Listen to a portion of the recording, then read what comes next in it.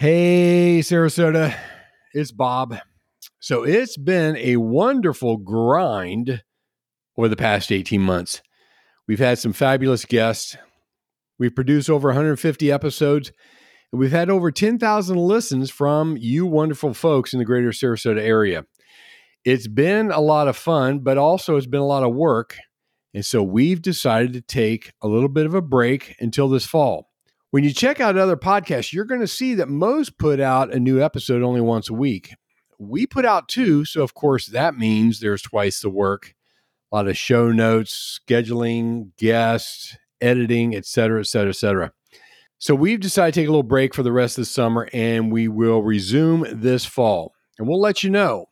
But before I sign off, can you do me a little favor? Reach out to us via Facebook, Instagram, or LinkedIn. Drop us a little note. I'd like to know more about what you want to hear when we resume in the next couple of weeks. That'd be a big help because without you, dear listener, we would not exist. As always, thank you for tuning in. Have a wonderful summer, and we'll be back soon where you can listen, learn, and connect. Good morning, Sarasota. This is the Sarasota Stories Podcast. Virtually every community has one. It's the iconic company that serves as a foundational anchor by providing jobs and even shaping the culture of the entire region. Today's guest represents exactly this type of company. Hi, I'm your host, Bob Williams, and I'm very pleased to welcome Drayton Saunders, president of Michael Saunders & Company. In this episode, you'll learn one thing most people don't know about Drayton, his past connection with the country of Chile, what it was like to take over the family business, Drayton's take on the big issue of affordable housing, the future he sees for Michael Saunders & Company, and much, much more. I'm so gratified you stopped by today, and it is my hope that you will listen, learn, and connect. Drayton Saunders, president of Michael Saunders & Company, welcome to the Sarasota Stories Podcast. Bob, I'm so excited. Thank you. It is a pleasure to have you on because there's a handful of companies around here and individuals that are really iconic to the greater Sarasota area, and Michael Saunders is definitely that. So I was really excited to get you guys on the show today because when I did my research on you, I didn't realize all the different divisions and how big you all had grown. And we're going to get into all of that, but I always start off with my favorite question, which is, what is one thing that most people don't know about Drayton Saunders? Wow. That's a really great question. I thought about what would be the one thing. Maybe that I've lived in Chile. Well, we might be talking about that experience before real estate, but I think people kind of know a little bit about that. I guess it's my hobby that people are surprised with. That when I lived abroad, I had to learn how to dance, and that sort of. From somebody who grew up as the person in the high school gym sitting against the wall, stressed about that experience, I kind of jumped full feet into it. And now my passion is ballroom dancing. So that is my hobby. And I think people don't really know that's part of what is one of the things that I do. Is that right? I can't remember which episode it was, but I had I had a local dance studio on, Fred Astaire, and I was thinking, that is something I really need to learn how to do. And I'll tell you what looks great is salsa dancing. So, that's where I cut my teeth in South America. Is if you couldn't dance, you were not going to get very far socially. So I had to learn how to do salsa, but then it kind of migrates into, I don't know if you know the famous scene from Son of a Woman where Al Pacino's doing the tango. And so I was like, I always wanted to learn how to do the tango. And then little by little, you get sucked into a hobby and it's a passion. Well, I just want to let our listeners know that both you and I have had stints down in Chile. I was down there as a businessman. We were looking for some property and looking to do business down there. And it's a great it's a great country. Most people think of Argentina and Brazil, maybe Colombia and some of the larger countries down there, but Chile actually works. Yes, I was there. Really fascinating time. It's it's the kind of hidden they're the very down to earth, very conservative Latin American country. They've been very fortunate with a lot of things. But when I was there, they were in this huge growth period. So I got to see this amazing transformation of kind of coming out of the uh, dictatorship in the 80s. I got there in the early 90s. And so I was there this huge boom period. And to see something kind of change and grow that quickly was fascinating, but made great lifelong connections, a lot of good friends from that time. But yeah, we share that connection of South America. Yeah, because I think it was Allende was the communist regime down there, and then Pinochet came in and kind of cleared all that out. And I think if the story goes right, at some point the Pinochet regime said, we really don't know how to run the economy of a country. And tell me, you probably know more about this than I do. And it was the Chicago boys, I think. Yes, some young economists that went down there from Chicago School of Economics and kind of showed them how to do it. Yeah, and I'm, not an economist, but certainly that is part of that storyline. And so I entered that would have been the 80s. I came in the 90s, and that was really, politics aside, what you had in the 90s was this really huge influx of people who had left the country due to those years of conflict, had gone out into, whether it was the US or Australia or Europe, and they finally felt they could come back. And so you had this really fascinating experience of all these new ideas coming back into Chile and really driving, whether it was the food culture or just that international experience. It was interesting to see both the evolution of just being in a foreign country, but at a time when lots of people were coming back and bringing new ideas. And so I think that parallel is that I think that inbound talent is also a page of Sarasota. And we're very fortunate for very different reasons, that we have people moving here with lots of ideas from other places. And so we sure do. I think in some ways got to see a little bit of what I was going to return to, which was a very dynamic, growing community. You mean here in Sarasota? Yeah, but that was yes. And a parallel between the two was I was there during these boom years. And then sure enough, I landed back in Sarasota in 2003. At the kind of beginning of that boom cycle. And certainly we're in another one now. It's interesting because I was down there in the 2010s, and what I saw was a lot of the Venezuelans moving there because they were leaving their country, which is interesting because Venezuela is going through a really rough time right now, has been for better part of 20 years. And so so I hope one day they can get their situation turned around, and those folks will take those ideas back and build something. Yeah, but it was a special opportunity. I think one of the things that living in Chile taught me was that there's more than one perspective on things. And as much as I was really happy to return home and after living abroad for 10 years, I will always appreciate that lesson of perspective that you always have to remember there are multiple ways to view something and view the world, and appreciating other people's perspective on something really is enriching. And so I got that as a lesson from living in Chile. That's incredible because I always felt the same way growing up in the Cincinnati area and raising my three daughters. I wanted to give them that gift of being able to at least live partially overseas. And so we used to send them to Panama to learn Spanish. And I think that they would agree with you. It gives you an education that you could not get from university at all. So, but my curiosity is given how wonderful Chile is, how did you end up, coming back here and running the family business?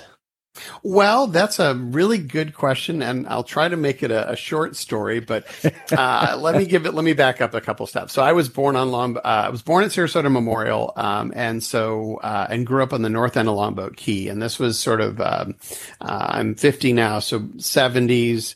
Sarasota is a very different place, very much the beach town era. And North Longboat Key was sort of, I realize now as a dad why nobody came out for play dates, because it was a really long drive. I'll bet, yeah. And so, very idyllic childhood, sand in my shoes, as my mom would say. And then around 15, we moved to Seattle. And so really never thought I would come back to Sarasota at that point. It was sort of my childhood home. Went abroad to work. And the reason I'm back was it's really a story of passion. And I think in life, you always search for what you're passionate about. And I loved living abroad. It was great, but I knew I wasn't going to be an expat the rest of my life. Yeah. And then I'd started this business, this bagel coffee shop in South America. And as much as I love the entrepreneurial challenge and the adventure of coming up with the ideas and the design, I realized that making bagels was not my passion in life. And so I think knowing what you don't want to do is just as helpful as knowing what you want to do. And it happened to be a fateful summer. It was summer 2001, obviously pre 9/11. And I was home for that one trip a year that I would just check in with. I think I was coming back to a college reunion. And my mom sat me down and said, "Hey, I want to ask you, do you see yourself living in Chile the rest of your life?" And I said, "Well, no, I don't." And she said, "Well, are you passionate about what you're doing there?" I said, "Well, no, it's not my calling." And then she gave me the offer I couldn't refuse, but she said, "Well, what would you think about coming back and joining me?" And so that was really the pivot. It was, I owe it all to her to be brave, to open the door to a generational structure in business. And now that I've been back 20 years in the business, I realize what a big decision that is as a parent. A lot goes into that decision. A lot does go into that decision. I mentioned to you before we hit record, I was the youngest of three brothers, and all three of us work for a family business. And it's a completely different dynamic, I think, than the true corporate world, because the sentiments that you have as the next generation coming on, of course, is continuing legacy and that sort of thing. And there's a certain pressure that comes with it compared to someone who's just maybe only managing their career. And it is a big decision for a parent. Yeah, absolutely. I mean, I didn't really realize it then when of course, I look back, I laugh a little bit because I thought I was being very responsible, saying, well, that, let me think, that's a lot to consider. Let's sleep on it. And, I want to make sure you're sure. And I probably should have realized then that she'd given it a lot of thought long before she asked me. Oh, sure. But yeah, it was for me, personally a big decision. I knew a couple things at that point. I knew that I was not going to live abroad forever. And I knew that I was not going to continue to be passionate about doing what I was doing. Right. And I knew that Michael had built, reference her as Michael in my work mind, just if people are confused between mom and Michael. I think the first thing you do in a family business is you separate those two parts of your brain. Yeah, indeed. But I knew that she had built a team built around excellence. And one of the things that was very exciting to me, having struggled with all the things you struggle in food service, was alignment around a goal of excellence. And I knew enough about the company to know that that's what she had built. People that were all focused on the same goals and really striving to be the best at what they did. And I said, you know what? I don't know, I don't really have an adult view of Sarasota. I have to relearn a community. I don't know all the ins and outs of real estate. I grew up around it, but that's not a good, that's sort of a different view of real estate when you grow up around a business. But I knew that she had an amazing team. And I said, if for no other reason, I'm excited about being in a team and learning from a team that clearly by being good at what they did will teach me a lot. And so that was really the premise. And I went back to sell the business and come back and join her. And then I ran into the second most difficult thing, or some people would say the most difficult thing in a business is not starting it, but selling it. So then I spent about 2 years trying to get out of the bagel business and then came back officially in 2003 to join the company. My middle brother had a gym down in Brazil. He had lived down there for a decade or so and went through the same thing. So you have my heartfelt sympathies. Yeah. Oh my God. I mean, Bob, I remember I have this meeting with Michael. I'm excited to come back and I fly back to Chile. Now you remember this is, I have a bagel shop with 2 stores and I have a wholesale bakery and we were selling product to, the airlines and hotels and not bagels, just a whole bunch of other stuff we had to do to make it work. And the headline in the paper that day, imagine it's like coming into the real estate market in '08 where nothing was, everything was just in free fall. Well, Chile was going through a recession at that point. And the headline in the paper the day I got home, having decided to come back to Sarasota, was recession, worst in a decade, 5 worst businesses. Well, do you know what the number 1 worst business was? Bagel Obviously shop? Restaurants. Yeah, well, it could have been bagel shops. So I was trying to sell a business in the worst possible market. So that was a lesson in and of itself. We do have to leave Chile here and kind of, I want to get into the business and whatnot. But were you down there for any of their famous earthquakes that they have? I lived through, and I'm very mindful that we just heard about, a horrible one, but I'd never lived through earthquakes. So yeah, I was there during one. And then I know we probably won't have time for that story, but I had never lived through one. And I was in the house apartment and my neighbor started screaming at the top of their lungs. And I thought this was it. I thought this is done. I thought, okay, get in the middle of a doorway. And I went to go leave the apartment and, my roommate at the time had locked the door. And I thought, oh my God, I'm not going to make it because my damn roommate locked the door. But yeah, that only one major earthquake. I will say, my youngest daughter and I were down there, and we were in the 16th floor. Is it El Golf was the name of the neighborhood, and we were sure on the 16th floor. She was in her room, I was in my room, and I was trying to flip the TV around to find any type of English that I could on TV I could find, and the bed started shaking, and I hear her in the next room. She goes, "Dad, did you feel that?" I go, "Let's get out of here." So we take off downstairs, and the guy at the front desk looks at us and goes, "What's wrong?" I said, "Didn't you feel that shaking?" He goes, "Yeah, it happens all the time. It's not a big deal." So we were true Yankees in that. I think that environment. That's sort of like our version of explaining hurricanes to people who've never lived in Florida before. So you guys. So Michael Saunders, you have 700 agents, you got 24 branch offices, you got in-house divisions, you got mortgage, title, insurance, relocation, new homes, condominium, and commercial division.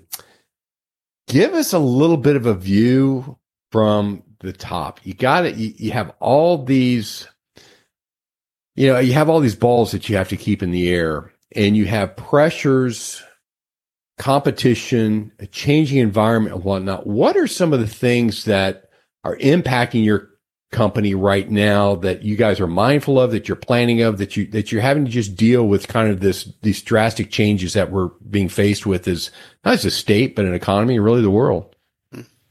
Yeah, it's a interesting challenge because you do, as a company, we've grown organically over the years. Every one of those areas that you mentioned, we're a product of serving our customer. And, it started with residential real estate, but then in the 80s, Michael realized developers were coming. And so that was the onset of the commercial division. And then, a lot of developers would look for land and then wanted to market ultimately their product. So a lot of that vertical, like the Ritz-Carltons of the world, that we help sell that out. So one thing always leads to another. So one lesson is, follow your customer and you grow around that journey. But then there's also that narrative is that every time you take on a business, you have to be serious about, if we're committed to excellence, doing it really well. And that is a challenge that everyone has different pressures. So, technology's affected the way we do business across all of those. Sure has.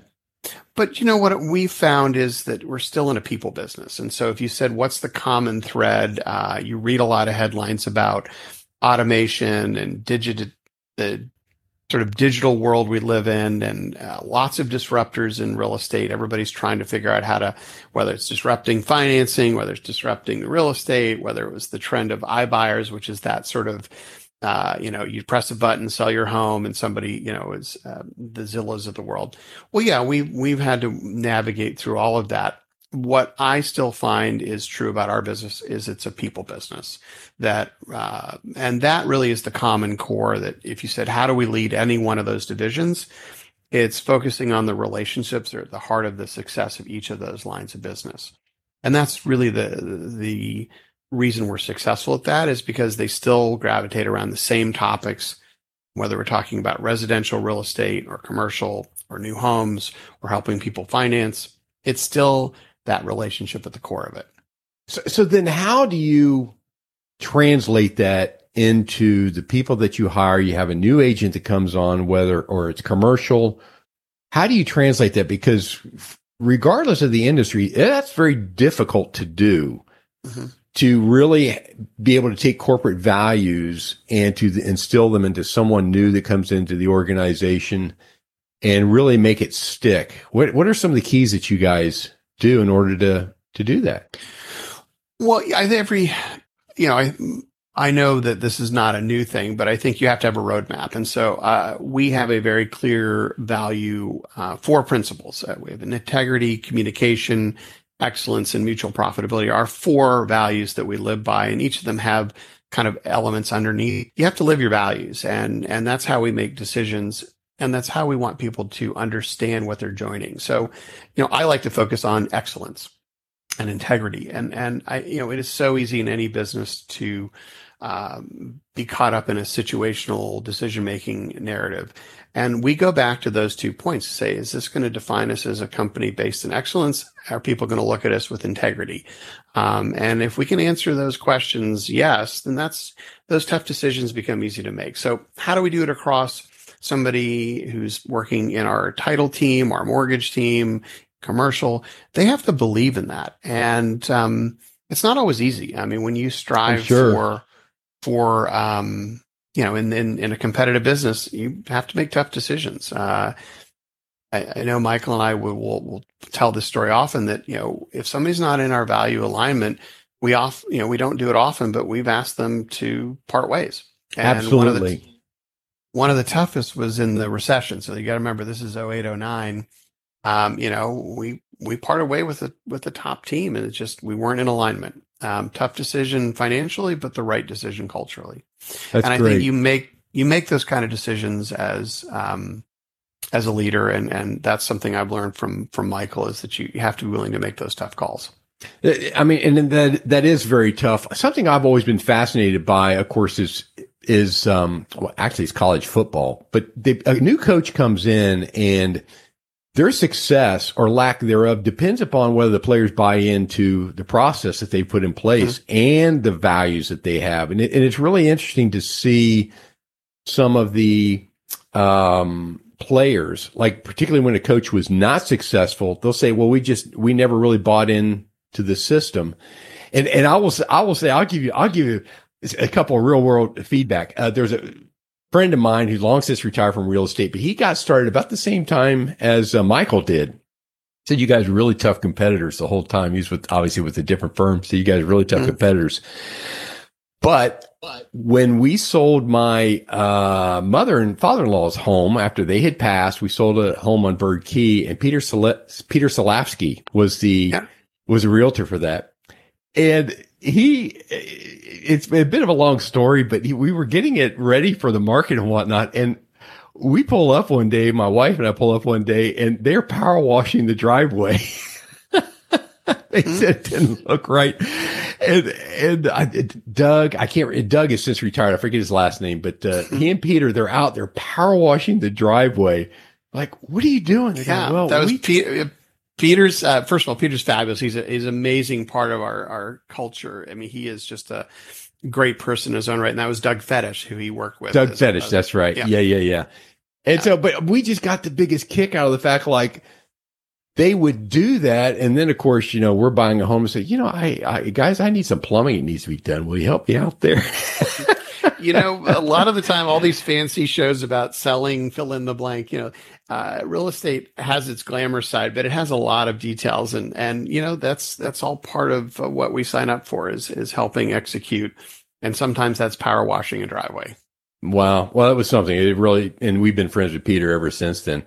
Let's switch gears here a little bit and talk about, you mentioned a little bit about affordable housing. That has been an issue ever since I have been here in 2015, clear back when all the fellows slipped, the former president of the Chamber of Commerce just slipped my mind. Anyways, ever since 2015, affordable housing has been an issue that I know of. Talk about what some of you all are discussing now about how to address it. I'm sure it's a multifaceted issue, and kind of some of the players that are involved with that. Gosh, Bob, that's a great question. I don't know if you're referring to maybe Kevin Cooper. Kevin Cooper, thank you. Yeah. He's over at Moat now. He is, but I know he's been committed to community, and I know this is one of the issues he tracks very closely. And excuse me for interrupting. I was going to, because I like to plug people every once in a while.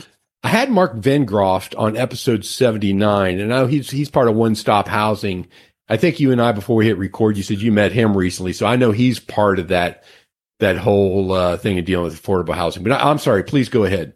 No, that's great. And Mark, I haven't got a chance to talk to him about affordable housing and table housing, but I know that's something he is passionate about. I know something his dad was passionate about. As a realtor, we firmly believe in home ownership. That's what we preach, and that's what we help navigate. A lot of people know us for the luxury end of the market. I mean, that's really where Michael built the company's brand and reputation, was in that luxury skill set. But we work across all price points. And as we've watched the market evolve as a business leader, and more people who have a whole team that's trying to make this their home as a community, that pressure of the cost of housing is real. And it is something that I don't think any business leader, whether you're at the hospital, the school district, a nonprofit, you're worried about, can people find a way to call this home? And whether they're navigating the rental market or eventually buying into that dream of home ownership, it has gotten more difficult. So that pressure's there. As far as like solutions, and this is where the conversation, you could do a whole nother episode on it and probably still not nail it down. It's a tricky moving target. And as I'm sure Mark and others have commented on, you have lots of categories. There's attainable, there's affordable, there's lots of different parameters to what that means. I think what's important as a business leader is that we're finally getting more serious as a community about putting new solutions on the table. And I think that's the real pivot. And if you've seen some of the decisions the city's been making about their zoning code, you look at some of the things the county's doing, I do believe that the drumbeat for not just doing something, but thinking about what we need to do differently. And I think, it's the old line, or that adage of, if you can't make a difference doing the same thing over and over, that you got to dismount that strategy and try something new. And I think we're pivoting that as we've evolved as a community, we have to be pushing into new ideas to address a very multifaceted challenge. And I do believe our leaders are doing that slowly but surely. But there's more that needs to be done. And I think it's one that we have all the components in Sarasota and in the surrounding region to bring solutions to the table. We have great nonprofits. We have, a business community that I know is supportive of these ideas. And we have an elected leadership that's hearing how important it is. So I think now is the time to keep the pressure on and keep the creativity coming about how we continue to build into a smarter array of things to help make sure we're a balanced community when it comes to housing. To me, it's such a complex issue because not only do you have changing interest rate environment, you have tons of people that are moving down here, whether it's just because the boomers are aging out and they're retiring, or folks just want to come to the Florida area in general. And to me, it just seems like it's an incredibly complex area to be able to navigate that and really kind of come up with a cohesive plan. I'm sure, but I'm also convinced of the fact that there have been many other times throughout our country's history, whether it's San Francisco or Seattle or some of the other cities that have run into the same issue. And do you guys borrow any of their solutions or steal any of their solutions? Well, again, I stick to my day job. I'm not an expert in that area of, all the solutions that come into affordability. But yeah, I think that is the really big opportunity for us, is to continue to look for ideas outside. And we talked a little bit about at the beginning of the interview about all the talent we have in this community that comes from other places. And so I think there are people here that have those backgrounds. And so tapping into them, certainly an opportunity. But I also think looking externally, I don't think any community has perfected it. That's the real truth if you look at some of those areas you've mentioned, there is no perfect solution. I think what I measure us by is, can we say this year that we're better at it than we were last year? And if we continue to focus on being better a little bit every year, over time, you become a best of class community. And I think that's a business philosophy we use with our team. And I think when it comes to solving community challenges, housing being the one we're talking about now, you have to make sure that you're measuring, saying, are we better this year than we were last year? Do we create more opportunities for somebody to find a place this year than we would have otherwise? And so for my job as my community hat as a business owner is to make sure that I'm showing up and keeping that conversation front of mind. it's very easy to lose track of what's important Sure in is. today's news cycle. It sure is. One of the things I've always enjoyed, and ever since I was a snowbird coming down here for several decades, quite frankly, is we go down to St. Armand's Circle and you walk around and you hear all the different languages there.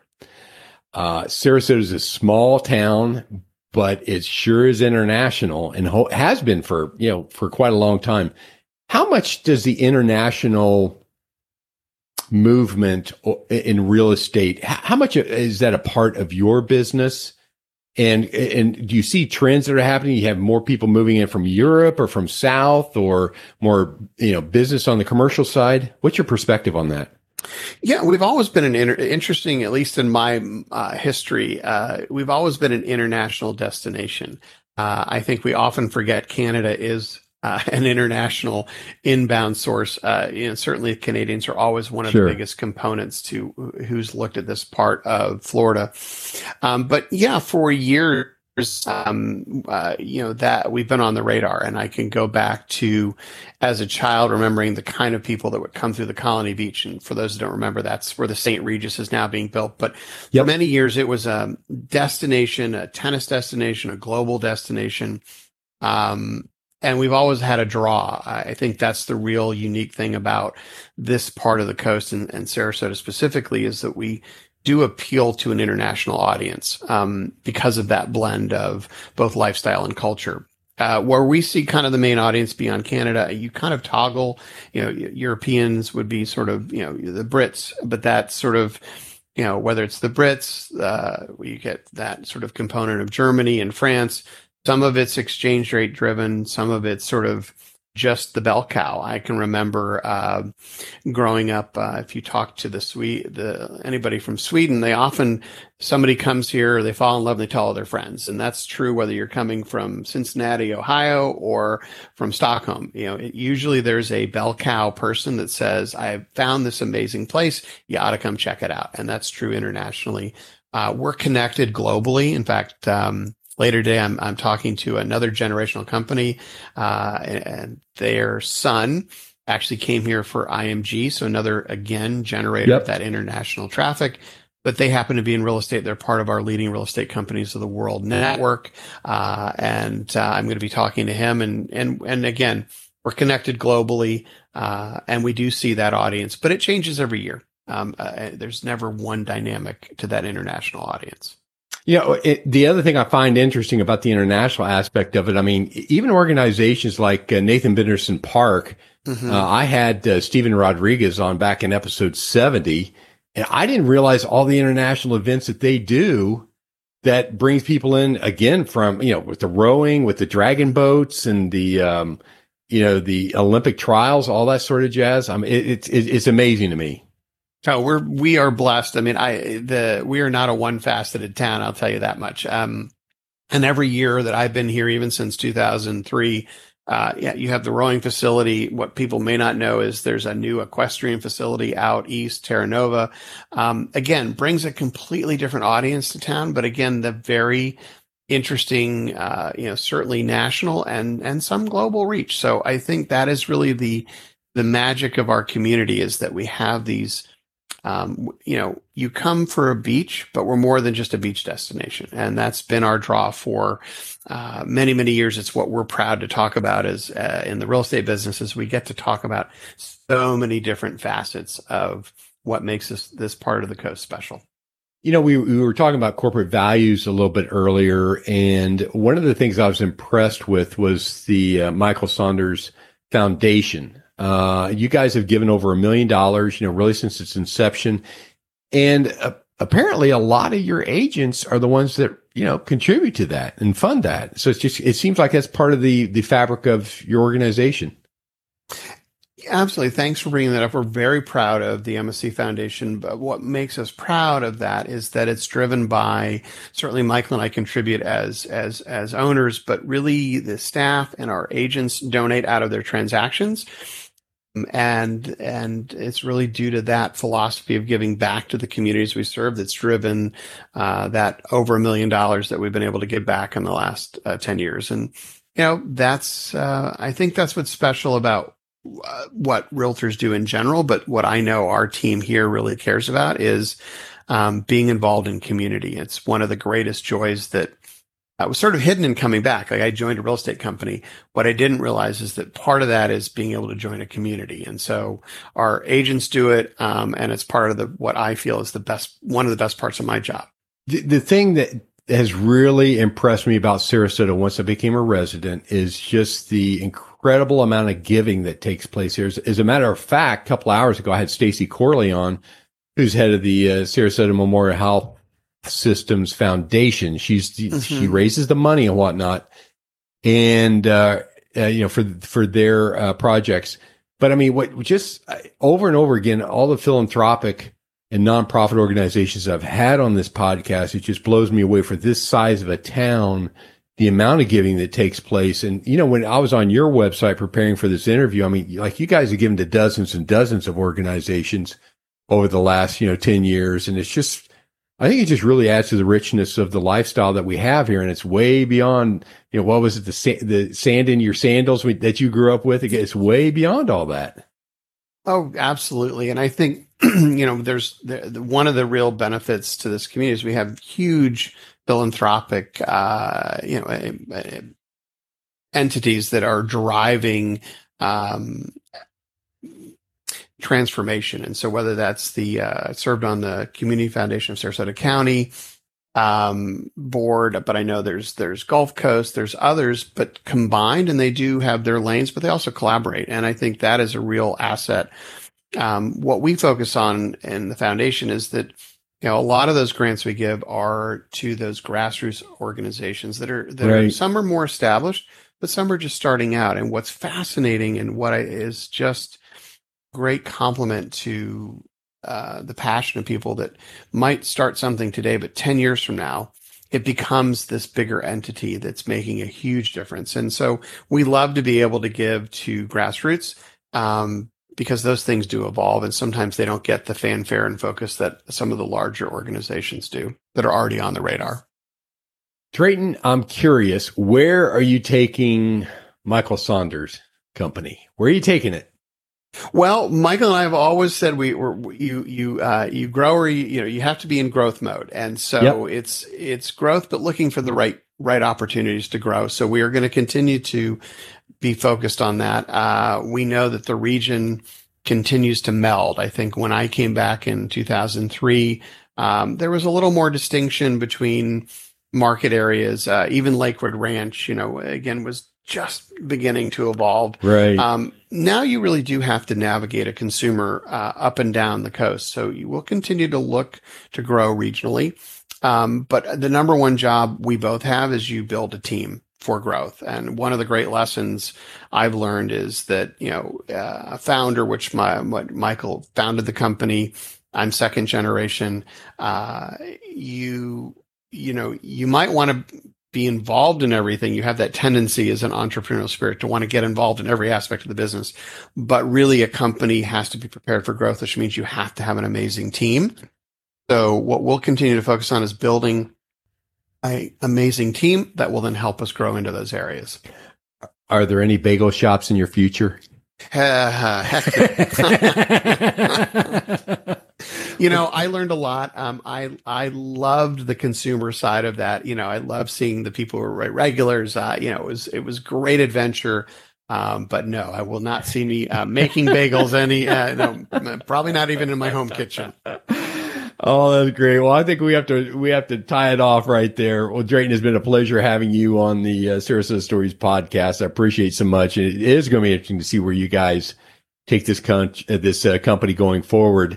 But I appreciate you being on, and I appreciate all my listeners. And we hope to have you back on not too distant future. Well, Bob, thanks so much. It was such a pleasure. All righty. Everybody, thanks again for tuning in. Bye-bye. Hello, dear listeners. This is Bob again. Thank you so much for stopping by. I sure hope you enjoy listening to our interviews as much as we do providing them. If so, would you do me a little favor? Go to sarasotastories.co and enter in your email. That way you'll get notifications of all upcoming episodes.